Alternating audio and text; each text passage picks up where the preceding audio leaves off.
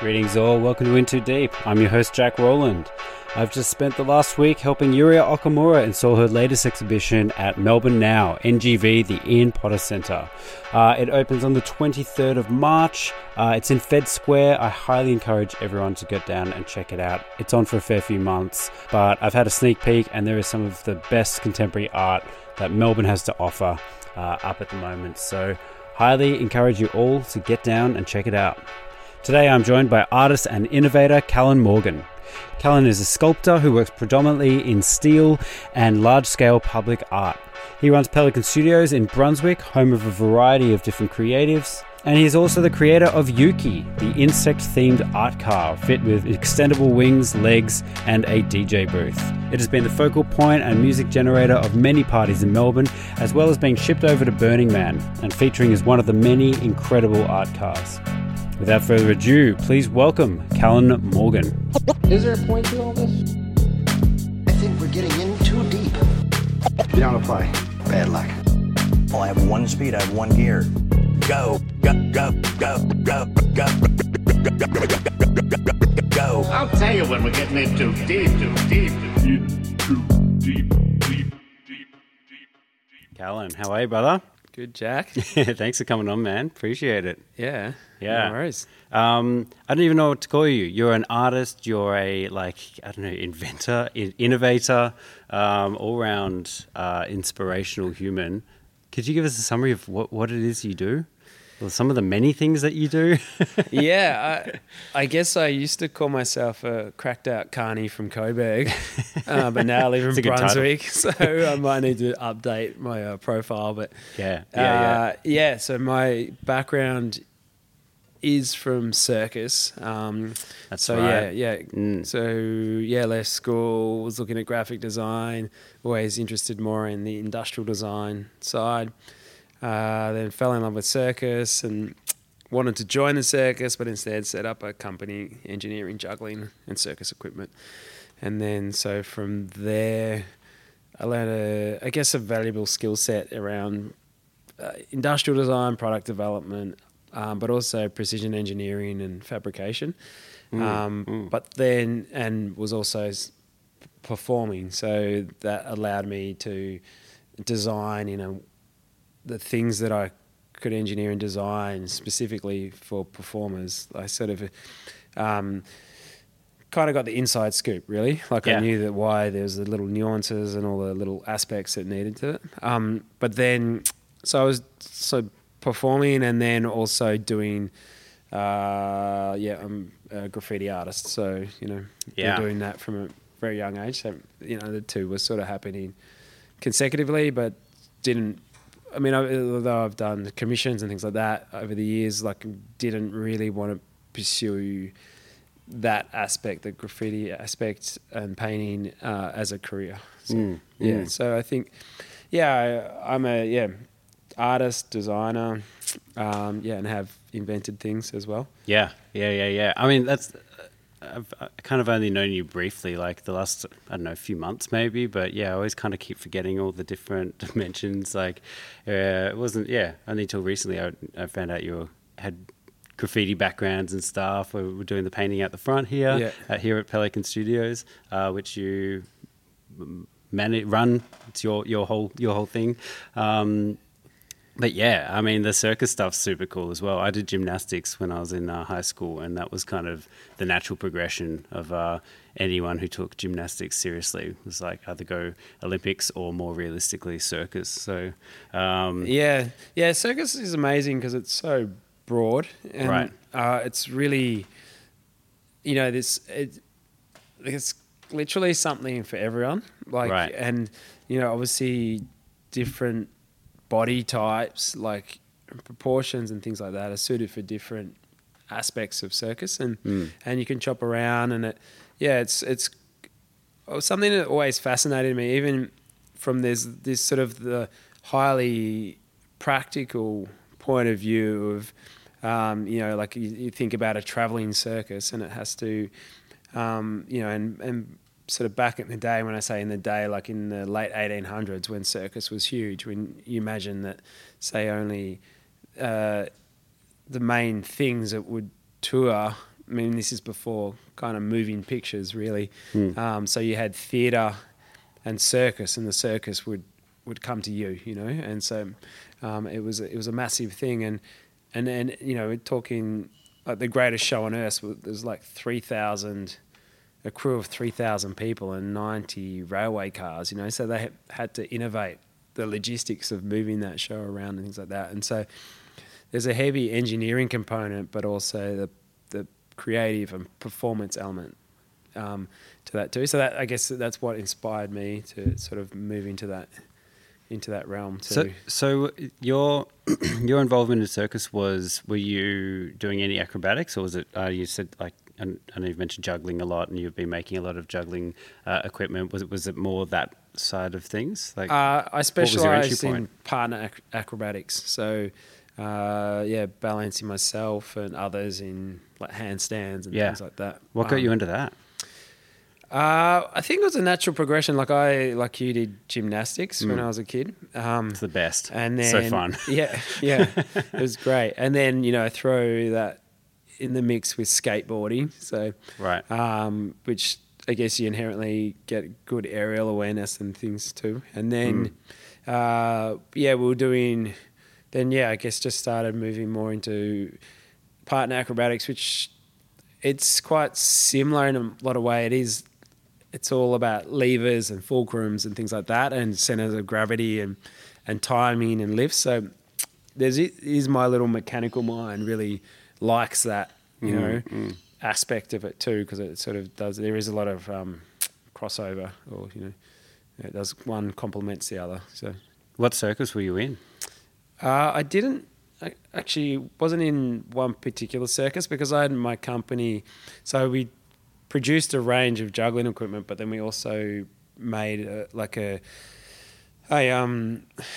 specialty props, so like all the aerial sort of equipment, like trapezes and things like that. Oh wow! So that's kind of more where the engineering side of it came into it, and then but I was heavily affiliated with Circus Oz, so I wasn't in the touring show because I had my company, but they would my partner, they used to perform with Rocky. They'd book us, they'd hire us out to go and do big sort of high profile events for them and things like that. So massive, yeah. You know, so you do so much kind of engineering stuff, which I'm excited to get to, but just still kind of on circus. Like when you go to things like Cirque du Soleil or this or that, and you see those giant rotating rings where they're like the kind of inside and they're marching on. And I mean, there is actually a lot of equipment in circus that is specifically built for those kind of tricks, right? And then, is that what you were kind of figuring out? Things like that? Yeah, I mean, not necessarily to that scale, but a lot of like things like, you know, like a bird cage or something like this that would get sort of elevated with like a aerial performer on it, and then that, you know, that obviously had to be built in a very specific way, and it also had to be strong because they're hanging off it, you know, of a crowd, but then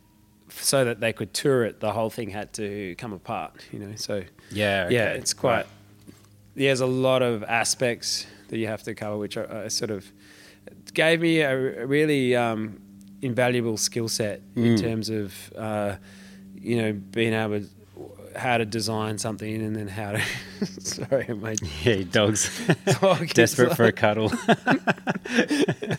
Best dog ever, by the way.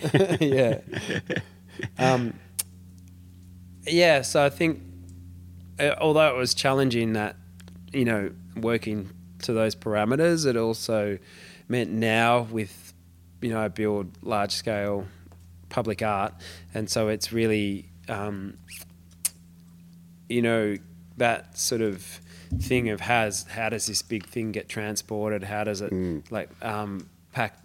You know, like a lot of people can create monsters, and all of a sudden they have to block off roads to get there and things like that. Right. You know, whereas I have, I guess, that practical experience of going, all right, we can build it in sections and it can bolt together and you know. So it's a lot of problem solving. A lot of yeah. That's. I mean, I don't even know how how you get into doing what you do. It's so unique and amazing. I want to talk about Yuki. We're here at your studio, Pelican Studios, and Yuki is right in front of us. This would, at least from my perspective, be the thing that I know you most for. How I guess came to know about your work, but I'm sure a lot of the Melbourne listeners know about Yuki, but maybe you can kind of just give an overview of what Yuki is. Yeah. So Yuki is an electric robotic insect vehicle. So it's basically built off a four-wheel drive chassis that we've converted to electric. And it's got 6 articulated legs. And it's got wings and pincers that move. So there's, I think, 26 different, what we call in robotics, degrees of freedom, so articulations in it. And yeah, so we can control, we've built a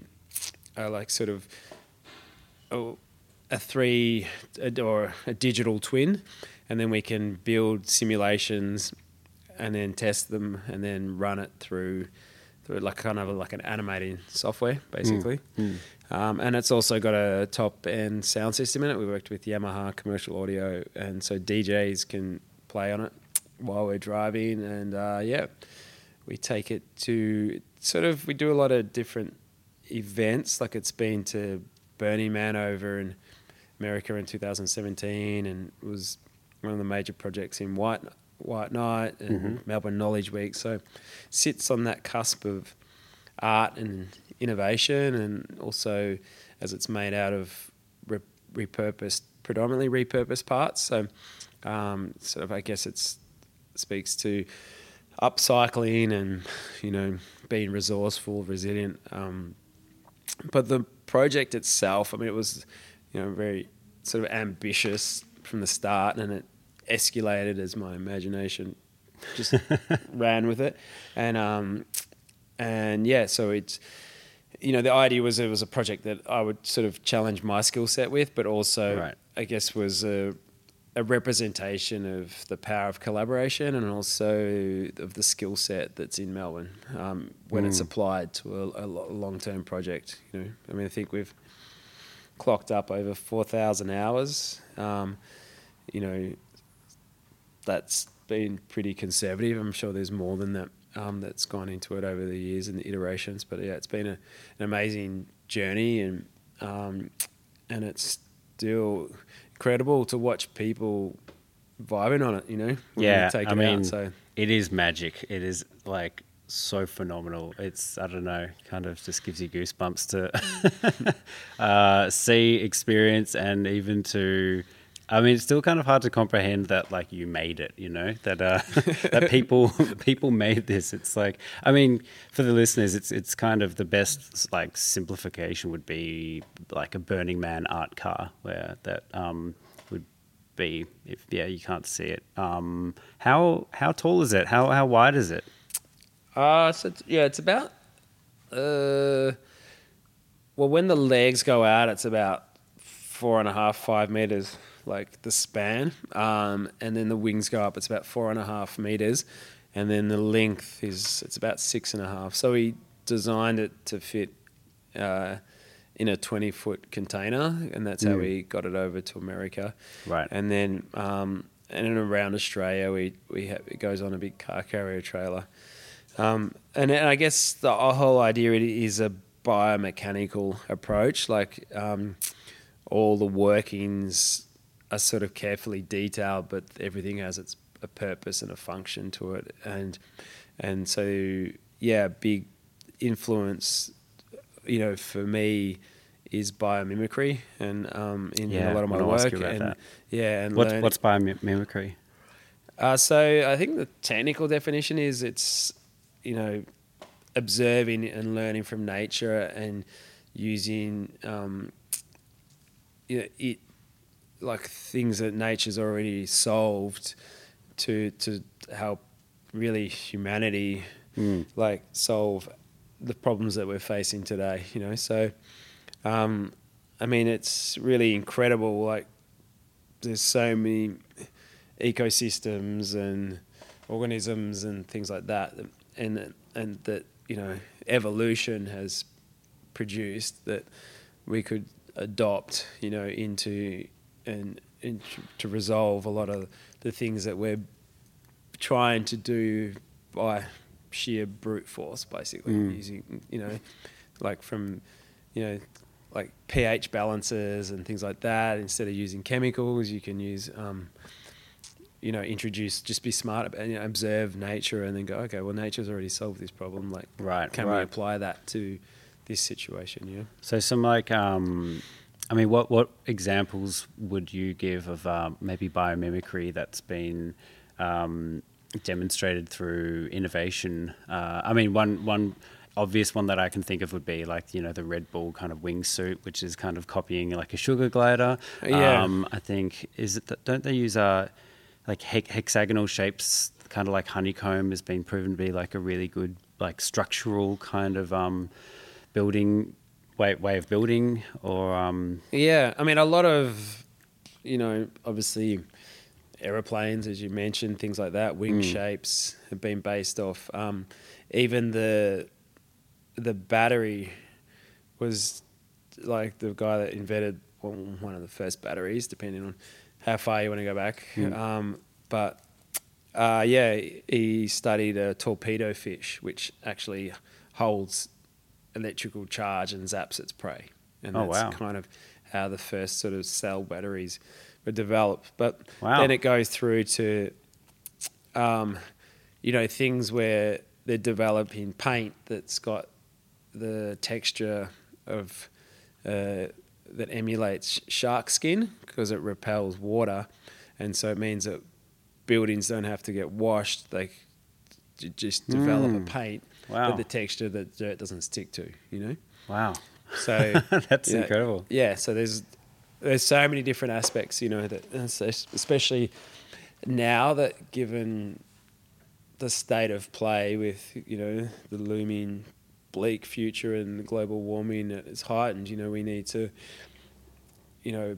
be observing and studying and implementing a lot more of these things, which I think is amazing, like when you marry that with technology. So I see that technology isn't our savior, but it's an enabler, and so but it's the way we think and the way we connect is actually what the way forward, But we can then accelerate it with technology in a way. Would that kind of be, I guess, biomimicry as a concept or a driving force? Would that be kind of central to your, I suppose, your entire practice of creativity? That striving toward melding technology with nature and in a harmonious way.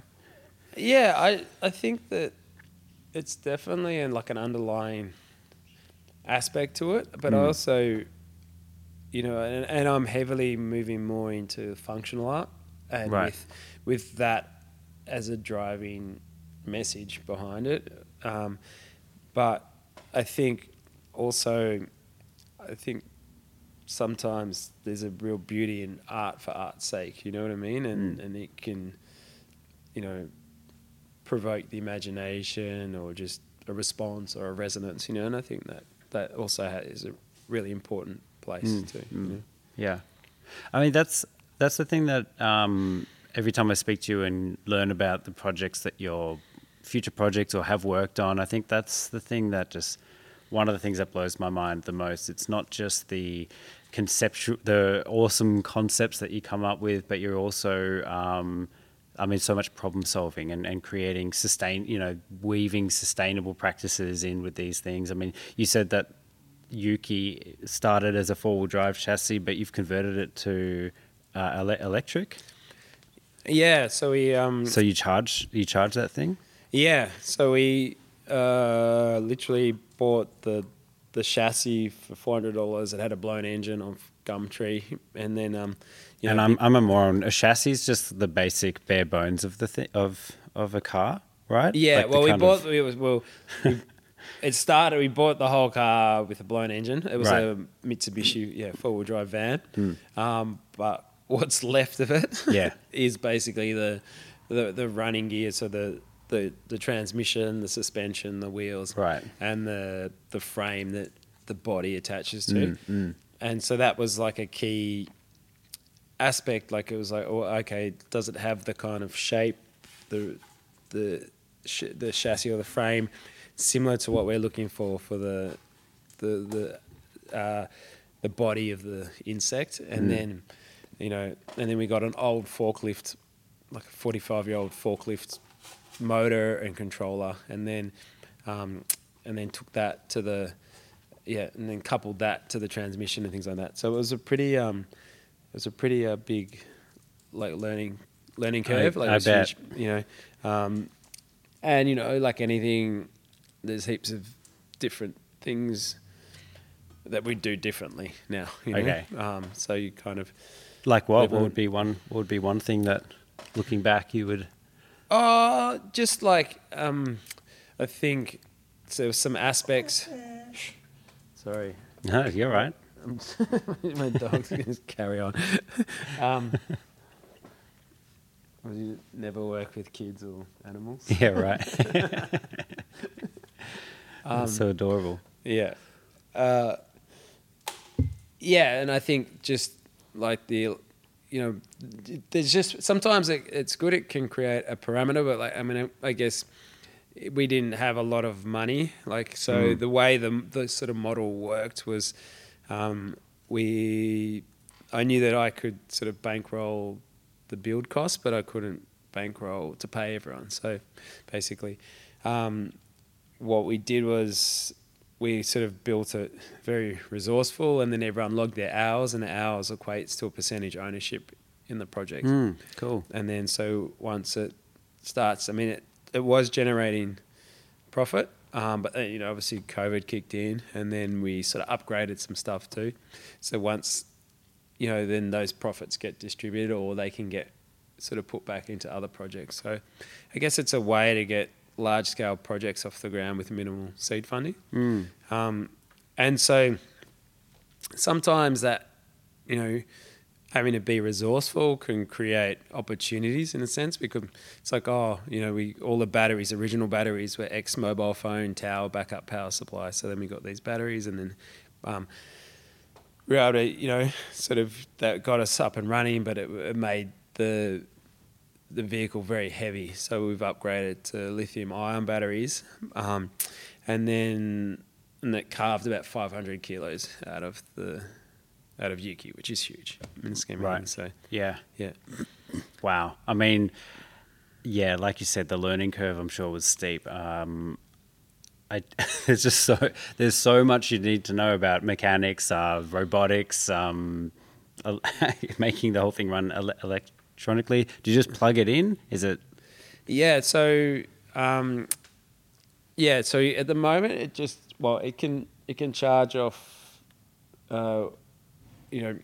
just like a wall socket. But Yeah. I guess the idea was, how can we, make it sustainable in terms of the power, and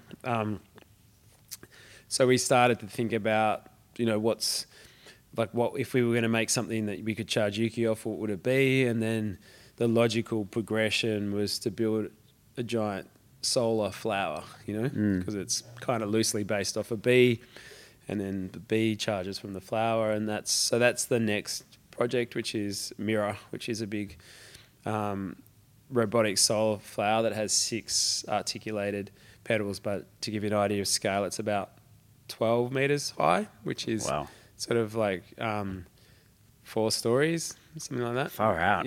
Sort of high. And the idea is that there's all, you can run power outdoor events from it. But then also there's outdoor sort of charge ports, so people can come and use it like workstations, or charge their personal devices and things like that. So again, it's that trying to create a direct connection between the sun and how it harnesses energy and our daily life, you know, and then where we use that energy, you know, And making it beautiful as well. yeah, exactly, Yeah. yeah, for sure. Yeah. And did you say it's kinetic or articulated? is the Yeah, word you so the use? pedals articulate to track the sun over the course of the day, and then at night it moves through like this full kind of majestic performance with a soundscape sort of thing. So it all lights up. Yeah. Wow. Yeah, so we won the City of Melbourne Open Innovation, like the top solutions winner for in 2021 for that, and then we've got the support of the museum to put it out the front there, but we're sort of currently just trying to generate funding to build it. It's big and complicated and expensive. Yeah, I bet 12 meters high is hectic. Yeah. So, I mean, will that be, once you build it, will that kind of have a permanent home, or is this going to be a kind of, will you be able to pull it apart and move it around and tour it? Yeah. Well, the vision is that it can tour, like the first one, and that we could take it to civic spaces in regional towns as well. And then we have a whole education program around doing, circular economies and sustainability and also innovation that could then get activated in those towns. But it just depends on, or potentially could be permanently installed somewhere where they would, if it's a redevelopment of parklands or something like that, and then it could stay there. But I guess the broader vision is to put them in every city or every state, and then sort of link them up, through create a community and a network, and sort of like a mycelium sort of thing where they can talk to each other about about the data that they're capturing and the power that they're using, and then we can also host a series of talks around there. So Yeah, that's so cool, man. so incredible. So I guess that's kind of my North Star at the moment, the long game. Have you started any production of it yet? Just design. So yeah. Like obviously doing a lot of the R&D about what's actually going to power the pedals to move, how much looking at the different like systems to do that, and also being aware of the power consumption of those systems to make them efficient. I mean, it's not from a technology point of view, it's more a statement. But the actual most efficient way is a giant flat sort of panel that can articulate, but who wants to stand around and look at that, So, I guess it's also raising awareness about, integrating sustainable systems into and renewable energy systems into art and architecture. So not just looking at putting flat panels on a roof, or how can this encompass into something that's quite beautiful. Man, you are the future. You're literally dreaming up the future of how this could work. How could this look good? It's so cool. I mean, far out. Like with all this, when did you realize you were so innovative? And I don't know, what does kind of being innovative mean to you? But it's not really how my brain works. I don't think that's how most people's brains work, of just combining. So I mean, it's like I was saying before, so many elements of the art side of things, make it conceptually beautiful, and then the functionality, and just having to combine so many different so much scientific knowledge from different fields all into one project. When did innovating large projects really become part of what you want to do? It scare the hell out of me trying, just going in not knowing anything, right? Learning new skills is hard. Yeah. And I think it's kind of interesting because I never went to university, right. Which is kind of interesting now that I'm building these big projects for universities. But so I sort of ran my company, like being self-employed since I was 20, basically. Fantastic. And so I learned everything on a need to know basis, and it was sort of a choose your teacher, choose your mentor basis too. And I guess, when I was first started my business, my first business partner, his dad was Grant Featherston, who's a very iconic 1950s Australian furniture designer. And Grant had just passed, but his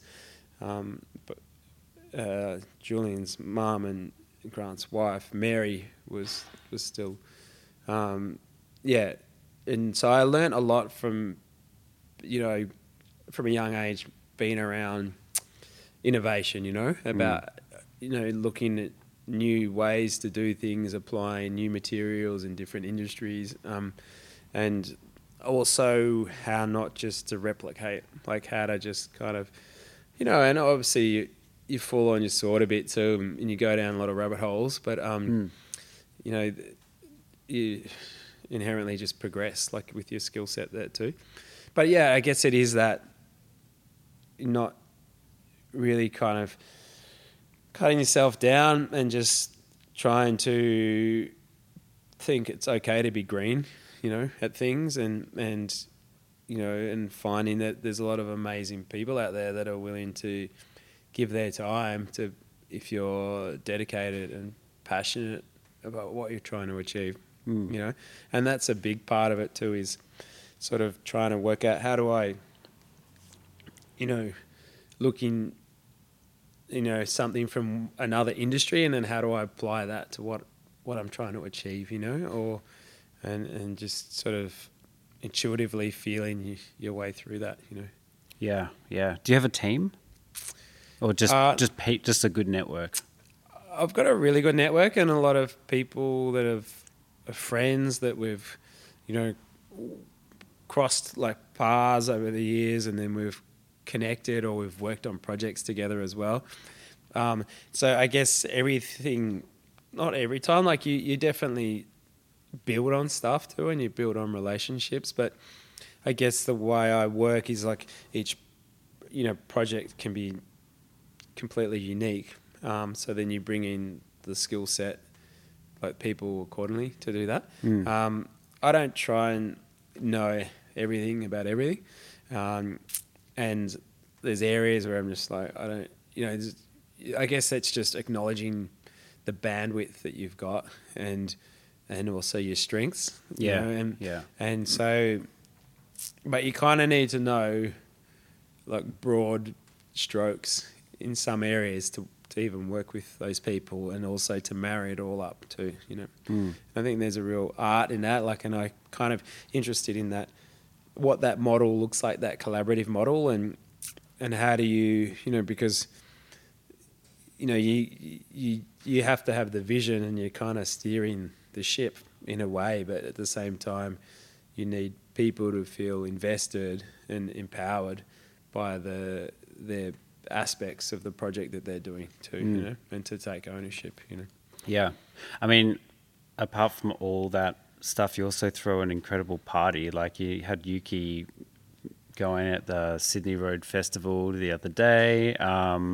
Went to the closing. I think that was the first time I actually came across you, was I came to your warehouse party at the closing of the old Pelican Studios. And it's just incredible. It was awesome. Just that was such a good vibe. Everyone's dressed up like it was a festival. Just it was a good party. Free. I was like, where do I pay for entry? They're like, free party. I'm like, well, fuck, this is so good. Yeah, that was wild. That was we'd been there 9 years, and I think that the start of, I guess, Pelican 1.0. That was really me transitioning from my circus equipment role into doing large scale sculptures and public art and more project based. And so, but also at the same time, I was like, I wanted to set a space up that I could work out of, and that was big enough that I could build things like Yuki in, but then I guess surround myself with other creatives, so trying to and see what that model looked like. So I was spending a lot of time in the Bay Area over in the States on the West Coast, and right. Oakland, Berkeley, excuse me. And so I was trying to like look at going, okay, what's this? How does this model work in terms of a creative space? And then, you know, sort of looked at a few different models and then came back and went, you know what, I could probably just do this by myself. Then I can move a lot faster and quicker. And then, so yeah, set up Pelican Studios in Coburg, and then it was incredible. Like over the 9 years, the amount of watching so many different designers and artists and their careers flourish, and the amount of creativity that rolled out those doors was incredible. Like some huge projects, and so it was really beautiful to invite, you know, and cast that net a little bit wider, you know, and just say, hey, we kind of want you to come and just, you know, get a taste of what, you know, this is Pelican Studios. And, you know, so we already had it was crazy. Like we got the keys to this place, you know, the Brunswick warehouse 3 days before. Like it was like really tight. So then we had to haul ass, and, you know, we got a lot of machinery and equipment, had to like basically empty 2/3 of the warehouse, and then bought in more artwork for the party. And then, you know, had to kind of, after the party, which, you know, was incredible, as you said, like the vibe was, and just, you know, it actually really inspired me to do it all again, you know? Right. Because it obviously takes a huge amount of work to, you know, to activate creative spaces and to get the right vibe, and, you know, but it was like, wow, yeah, okay, I feel amped to do it all again. So it's great. Yeah. You're saying you spent a bit of time in the Bay Area. You also said that you took Yuki to Burning Man. Was Burning Man, you know, I've not been to Burning Man, but you hear a lot of stories that Burning Man's now become this like incredible Silicon Valley networking thing where incredible, you know, microdosing creatives connect and start innovating incredible, ambitious projects. Was Burning Man, was that a big, you know, thing in your journey that made you starting to want to shift your career into this kind of work, like flowers that open up and create battery power, you know, harness energy, and art cars and all these incredible things? Was that a big part of your inspiration? Yeah, I mean, the first Burning Man I went to was in 2004 and then 2006, and it was smaller then, and but it did what Burning Man does is it provides a platform for some pretty way out stuff to come to fruition, you know, and it looks so incredible. I mean, with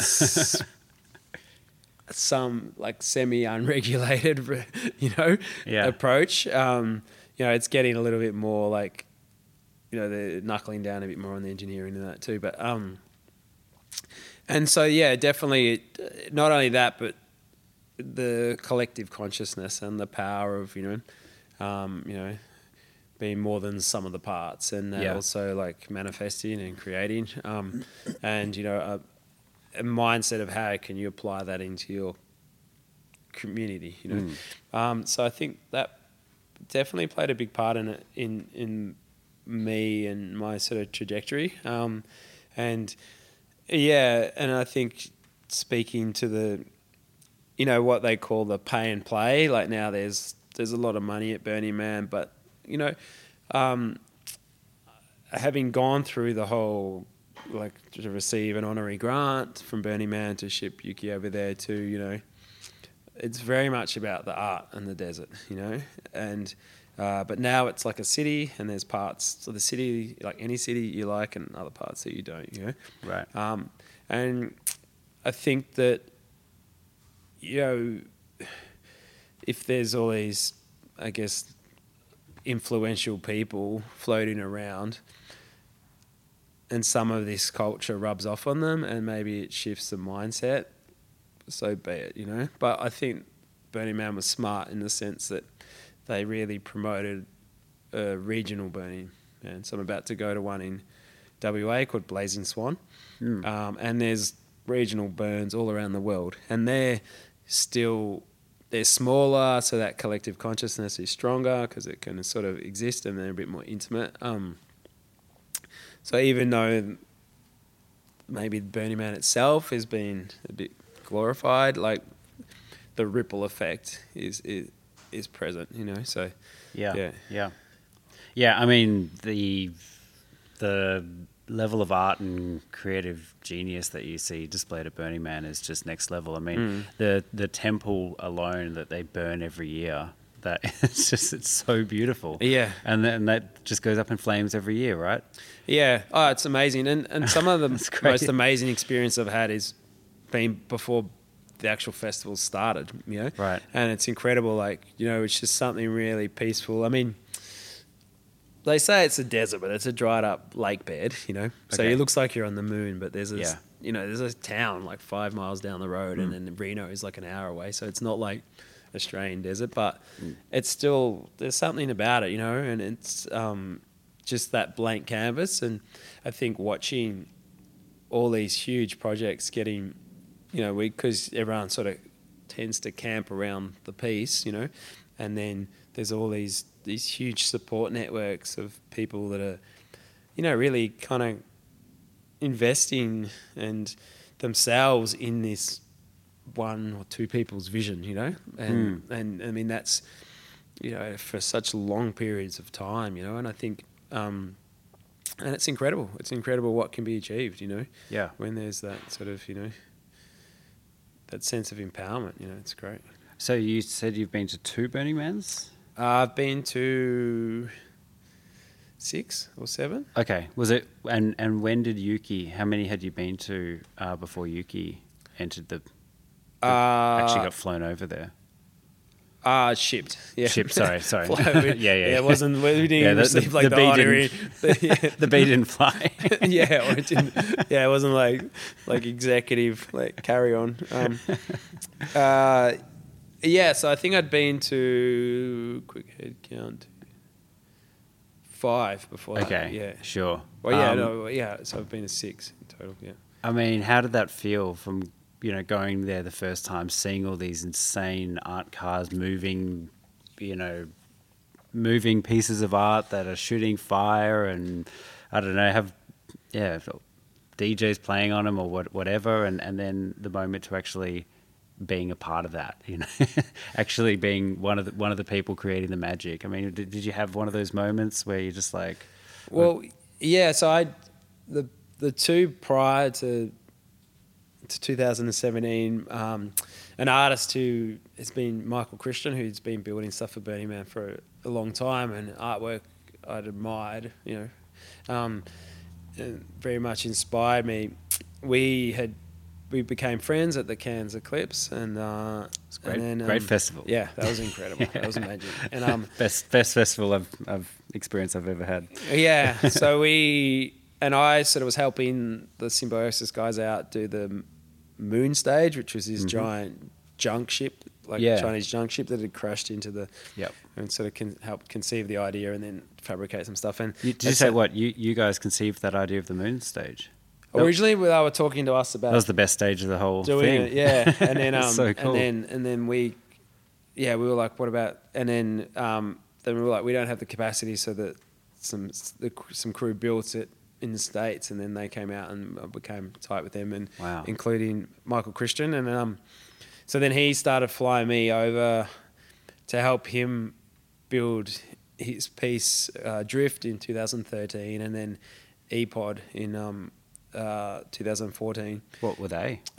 Drift was these incredible, almost like Triffid-looking characters, like these, you know, they were huge and they had these long sort of tentacle legs, and they looked like they were, you know, through the dust, that it looked like they were like creeping or like slinking across the desert. Were they like people in stilts and long stilt arm kind of things? No, I've they seen were photos of like other these things. sort of pod kind of characters, Wow. and then so they were just stationary. Yeah, okay. But they just the expression of movement was incredible. Like they were like these sort of sand creature sort of things. Wow. And then, excuse me, and then E-Pod was it looked like a giant steel seed pod. But it was, I think, like 7 meters high, and it spun, and people could climb on it and get inside, and yeah, so they're both incredible projects. And so I guess, yeah, I sort of became my second home, like that area, and I was spending a lot of time over there. So for me to receive, like, well, one, Burning Man they don't fund mutant vehicles. They have a thing again, but they sort of, for them to acknowledge and say, hey, this is different, like this is sort of the next level. So that was really, yeah, like I was quite chuffed to receive, an honor to receive that. But then I think also for me personally, watching, my friends like Michael Christian and Orion Fredericks, and the people who admire the artwork, and them kind of being amazed by Yuki, like that was my own little personal, like, wow, it's something that we had built on the other side of the world and bought it there, Yeah. And it's also a big pond, I mean, you've got a lot of money, like millions of dollars being thrown at these mutant vehicles, and watching those guys that build those really high budget, big budget mutant vehicles tripping out on Yuki was also great too. Yeah. So, wow, man, you've worked on some incredible projects, dude. That's just, I don't know. What a cool career and life you've carved out for yourself. So unique. Thank you. Yeah. I kind of I don't know. It's not to say that it's the norm. I guess it's what I guess you just got to be dedicated, and also there's always trade-offs, and you're kind of making things fit, making it work too. I mean, I have the ability to, if I need to, like jump into more engineering, fabrication side of things. I guess my fallback is I build artwork for other people too. Well, in a way, I will collaborate with them in the sense where I'm not the artist, but then I will come in and deliver like key components and sometimes help basically push the project over the line, which is, it's a great experience. Like, I did like 3 projects like that last year. One was working with Vicky Cousins, an artist, Vicky Cousins, amazing woman, for International Mother Language Day, and a piece called Mother Tongue, which is out at Tani State Tani Library. And then another one working with an artist, Robert Walton, which is now, it's a big volumetric LED heart that is up in Melbourne Connect, which is part of Melbourne University, and in the same building, which is still up for another few months, which is probably one of my, definitely one of the favourite ones from last year was working with the artist Stellark. I've had Stellark on the show, on this podcast. Right, he's, excellent. He's the OG, isn't he? Yeah. We how was that? How was working with Stellark? Was he one of your kind of heroes growing up or anything? Yeah. Like, I mean, he's studied him in, like, I think high school, and had to do like a little essay on him, and sorry, but you go. No, well, I mean, he's definitely always been at the forefront of, I guess, futurism and man and machine, and what that dynamic looks like. So I guess for me, being heavily involved in my body, with the circus, but then also building machines, I can relate to that, that symbiotic relationship, and so it was really interesting. Like, I mean, so I was working with Stellark and the Melbourne School of Design to build a piece called Anthropomorphic Machine, which is an 8 meter high kinetic sculpture that moves and contorts through these pneumatic muscles, so air muscles, and it can react to people's movements. And it's currently being exhibited at the Melbourne Science Gallery, which is within the Melbourne Connect building. And wow. but no, I really enjoyed working with Stellark, it was great sharing stories and hearing his so many. I mean, we spent a lot of time hanging out and while it was being built, and hearing his stories about the like all the early days, the suspension stuff that he was doing from cranes over Copenhagen, and and just sort of working with these different principles through to, I mean, him hooking himself up to the internet, just post dial-up basically. It was sort of really early days. So yeah, it's some pretty amazing. He's still got the ear on his forearm. That's like, I mean, I was talking to him and just hearing about the kind of, I think he was saying there was I can't remember how many surgeries that were involved, but quite a few, like 4 or 5 different surgeries. I'm making that number up. I can't remember the number, but there's complications. I think he wanted to have some kind of microphone device in there so it could actually hear, and infections, I'm sure, are like just like going to happen when you're putting wires inside your body. And I mean, I suppose at any point, right, you think you're living in the future, but now looking back, that was quite a long time ago that it was doing those kinds of things. So technologies would have advanced so much more. Be interesting. Such a fascinating guy. He's actually doing a performance this Saturday at I don't know when this is going to go to air, but at the Science Gallery with the machine. So right. What's he doing? So he does these sort of soundscape performances, and he has I'm not sure if he has a, I can't remember the exact term. It's like a robotic arm that attaches to his arm, and then he does, and it's got a series of sensors and things that he can control, that he performs with. And that's this Saturday. I'll try and go. That's awesome. So it'll be interesting to see him work with it. He was meant to do he did a performance at my high school, and I think with that arm, and I was sick that day, and that was when I was just kind of learning about him, and I was so bummed. So I've never actually seen him do any performance, but that'd be wild. That'd be incredible. Are there any other artists or thinkers that you really look up to, that just are working in new technologies that really excite you? Or I mean, there's so many. I mean, I'm constantly just in awe and getting blown away. I feel like your field of interest, it would just be a treasure trove that I'm unaware of, of just exciting, where science meets art, and just create crazy innovators that just think outside the box. That, I'd love to hear about the people that you look up to these days. I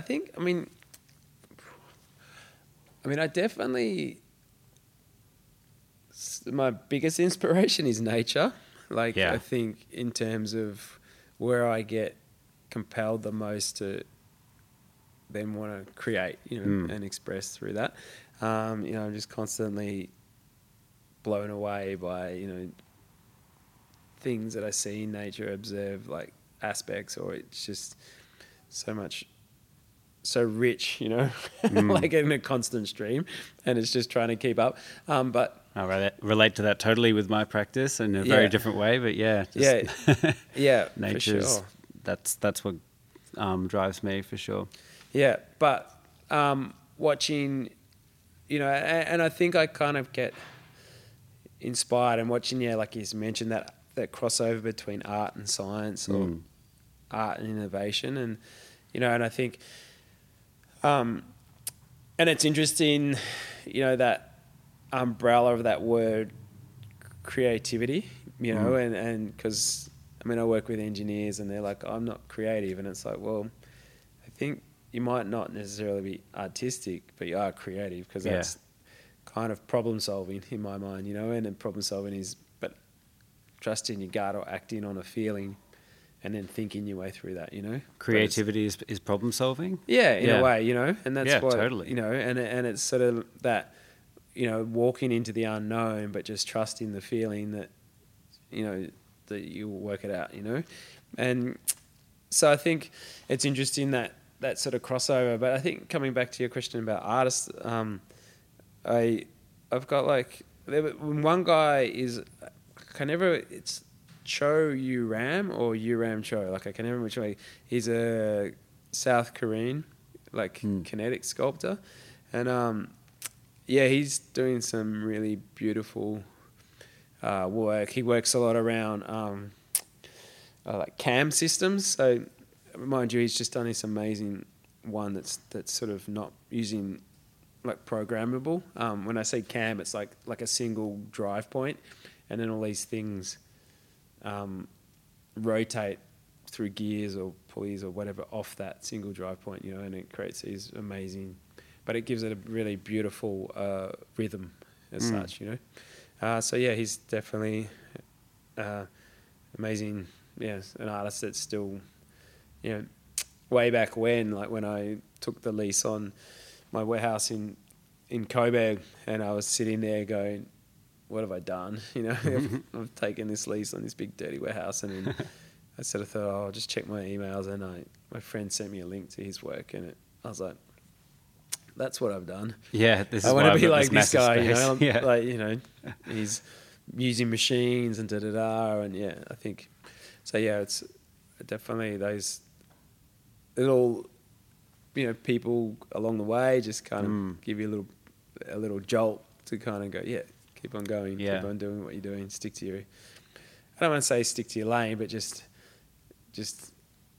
stick to it, Doesn't necessarily mean you're going to keep on doing that thing, but sometimes you got to go over here to go over there, Right. It's just that thing of just point the compass in one way and keep on going, There was this video that went viral years ago on YouTube. I think it was funded by maybe BMW or something, but it was this kinetic artist that had built this big. It looked like it was made out of wood. The video was on a beach, and it had looked like this big wide thing with a whole bunch of weird spidery legs, and it was completely just being propelled by the wind. So. Do you know what I'm talking about? The sand crawlers, I think they call them, or something. I think that just blew everyone's mind when that came out. That is just the most incredible. Theo Jensen, I can't quite remember his name. I think he's Dutch. It's kind of cool. They're very simple, but they also have this ability to kind of harness energy through like a soft drink bottle. So it can build up, when the wind does blow, it can build up pressure into this thing, and then it gives it enough to shoot out the next, almost like pistons or something. Yeah, exactly. Yeah. I like the idea that he just lets them go. How do you stop that? Organically just kind of work their way on a beach or something like that, And that's kind of the beauty of, it can be to the detriment of the artwork, because it's exposed to the elements, but it also can inherently, create very beautiful, undetermined aspects, Yeah. I'm sure it's Mirror, the new project with the flower. I'm sure that takes up the majority of your brain space now when you're just constantly trying to figure out how to bring this thing to life. But, are there any other kind of technologies or technologies that excite you that you would like to work with or learn about or incorporate into future projects that you haven't, in for instance, that things just being completely generated by wind, as we're just talking about, is pretty exciting to see. Obviously solar, harnessing the sun's energy and creating beauty at the same time. Is there any other technologies that really... Well, one that I want to pursue more is I did one sculpture, which is a pelican sculpture here, and so it was a technique that I'd like to do more of, and I thought I would have by now, but obviously other things get in the way. But it's using AR or augmented reality to actually create the 3D, the finished 3D piece. Excuse me. So I was thinking, so basically what we did was we modeled it in a software called Rhino, and then we took it into a plugin for that called Grasshopper, and then through that we were able to output the like all the links to be cut, and so they all got now we've got access to a laser tube cutter, so all the parts could get cut, and then we wore augmented reality goggles or a headset, or a mixed reality they call it, and then basically we were able to move the parts in space based on the one-to-one three-dimensional model that we were seeing through the headset. So you can make more mistakes and without wasting materials, right? By doing that. Well, what it means is you don't have to build any formwork. So sometimes to keep all your proportions right, you'd have to build what they call a jig or some sort of frame that then would get cut away or removed so that all your proportions stay right. Or in this case, because you've already done all that work and you're just welding it essentially to what you're seeing through the headset and moving these parts in space to where it lines up, you don't have to do any jig work, anything like that. So it's a way that you could create. Obviously, imagine once you start talking scale, keeping proportions correct becomes a lot more difficult. So I think I kind of understand, but sounds pretty awesome. Yeah, it's easy to just see it like a video of it. Like I'm probably not giving the best description of it. I think if you're familiar with augmented reality, the idea is that it's like an overlay of what you're seeing. So it's not virtual. You're not in like a completely surreal environment. Like it's you're seeing everything around you. Like you'd see this chair, this table, everything, but then you'd see like basically a hologram. Yeah. So you're just placing the parts till they line up. Like the numbered part. Yeah. Right. Part in the hologram, basically. Yeah. Yeah. I know. Old Knock has been doing a bit of augmented reality with his murals. I think Deviate as well. It's like really become a thing in the street art world as well. Yeah. Yeah, which is really cool. Yeah. Yeah, it's awesome. Yeah, no, that's like like you can access it through your phone or there's lots of different techniques like that way. Yeah, again, these are all. They're just tools. Like you have to have a strong sort of idea. Like for me, that would be more how we could, get the same result, but it just can help like accelerate the process. So that might mean you could do things more detailed, because you've got more like time to, to achieve like that outcome in a sense. It seems, talking about Stellark with being kind of old school futurist and stuff. Is futurism like? Do you consider yourself? I suppose you are like a futurist. Your works are really conscious of environmental footprints and building technologies to actually progress. So not just churning through oils and using new materials, trying to like repurpose and stuff. What is your vision of the future? What do you? Where do you hope we go? It really is up like people like you to get people excited. I think when you can see what's possible, because not everyone thinks like that. It at least shows people where to invest, right? At least shows like uncreative people what's worth investing in and what's possible. So, yeah.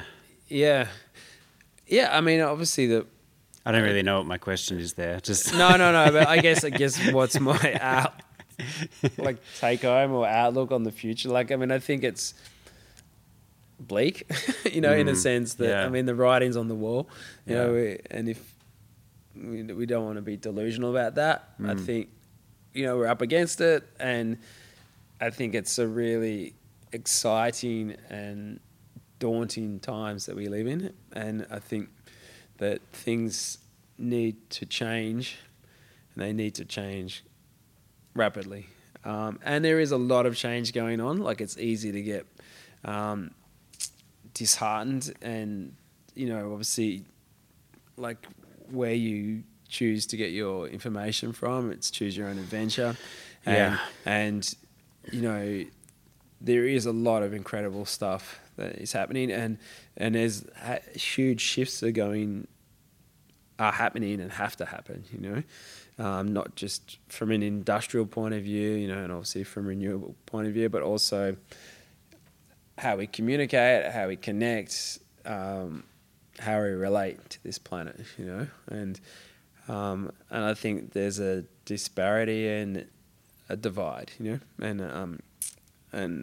I think there's an awakening happening, and we're seeing huge shifts in conscious states, and also the adoption of new things into what mainstream medical. Like, we're seeing, the more acceptance of psychedelics in the medical realm and trauma, because